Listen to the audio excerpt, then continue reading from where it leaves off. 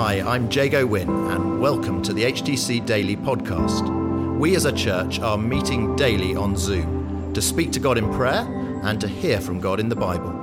For those of you who can't join us live or who want to listen again, we're featuring the Daily Bible Thought, and we're also including how we're being encouraged to pray each day. Today, it's Alan Searle. We continue today with the first chapter of 1 Peter, and it's a letter that calls us to what he refers to as a holy life. And now the letter was written to the early church members to encourage and strengthen the men and women whom he rightly called God's elect. He described them with the Greek word parapidemos. Now this is translated in various translations as exiles, resident foreigners, pilgrims, strangers, those who are scattered like seed, or those scattered to the four winds. He was writing to holy ones. Peter was writing to people set apart for God's purpose, not for a worldly purpose.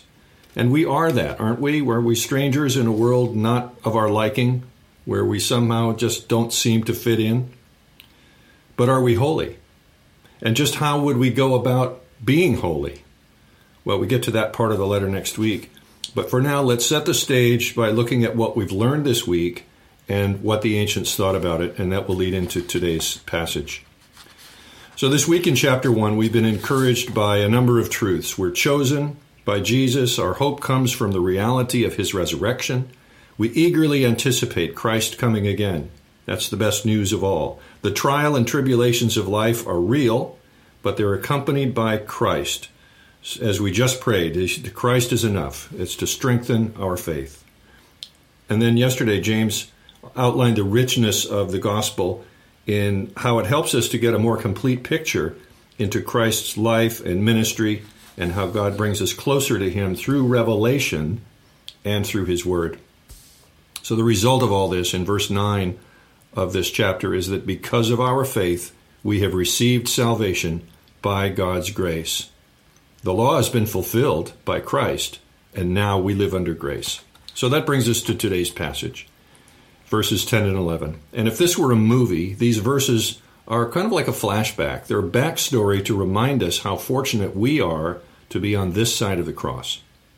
Concerning this salvation, the prophets, who spoke of the grace that was to come to you, searched intently and with the greatest care, trying to find out the time and circumstances to which the Spirit of Christ in them was pointing when he predicted the sufferings of the Messiah and the glories that would follow. Well, isn't that just like Paul and just like Greek? The passage is like a knot of string, and it takes a little untangling. So what do we see here? The Israelites Peter describes in this passage were waiting for salvation through a Messiah in ancient times. They were promised one by Moses in Deuteronomy 18, where the Lord says, I will raise up for them a prophet like you from among their fellow Israelites. I will put my words in his mouth. He will tell them everything I command him. So the prophets knew that Christ was coming. They didn't know when or where or how, but they knew it. And what Peter stresses here is that they were looking into what Christ would suffer and the glory that would follow his suffering. The writer to the Hebrews expresses this as well. For the joy set before him, Christ endured the cross, scorning its shame, and sat down at the right hand of the throne of God. So look at that. Joy comes first, then suffering. We can't suffer like Christ suffered without being first filled with joy. And that's one of the fruit that our life bears for Jesus. So joy first, and then suffering. So if we're suffering today, or we perceive only our suffering and we have no joy, we might need to sit with Jesus for a while. Worship him, maybe, or pray, or ask for a fresh infilling of the Holy Spirit to have that joy restored. Nehemiah says, the joy of the Lord is our strength. And because this joy comes from Holy Spirit who dwells in us, this joy will help us be strong. With this joy, we are strong enough to face any difficulty life may present. God's joy was enough for Christ to face the cross for you and for me, and certainly it will be more than enough for us in what we face today. So let's pray. Heavenly Father, we thank you for the joy and the peace that comes from you dwelling in us and which passes our understanding. We receive it. We accept it.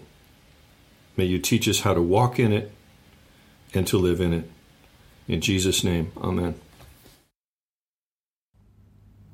Thank you, Alan. Alan has reminded us that this letter from 1 Peter, is a letter full of good news. And so as we go into the weekend, we just want to give thanks for these things. And I'm going to read them out. We are chosen. We have hope for resurrection. Come, Lord Jesus. God comforts and helps us in times of trouble to strengthen our faith. God brings us closer to him through revelation and through the Bible. God grants salvation through Christ. We thank you, Lord.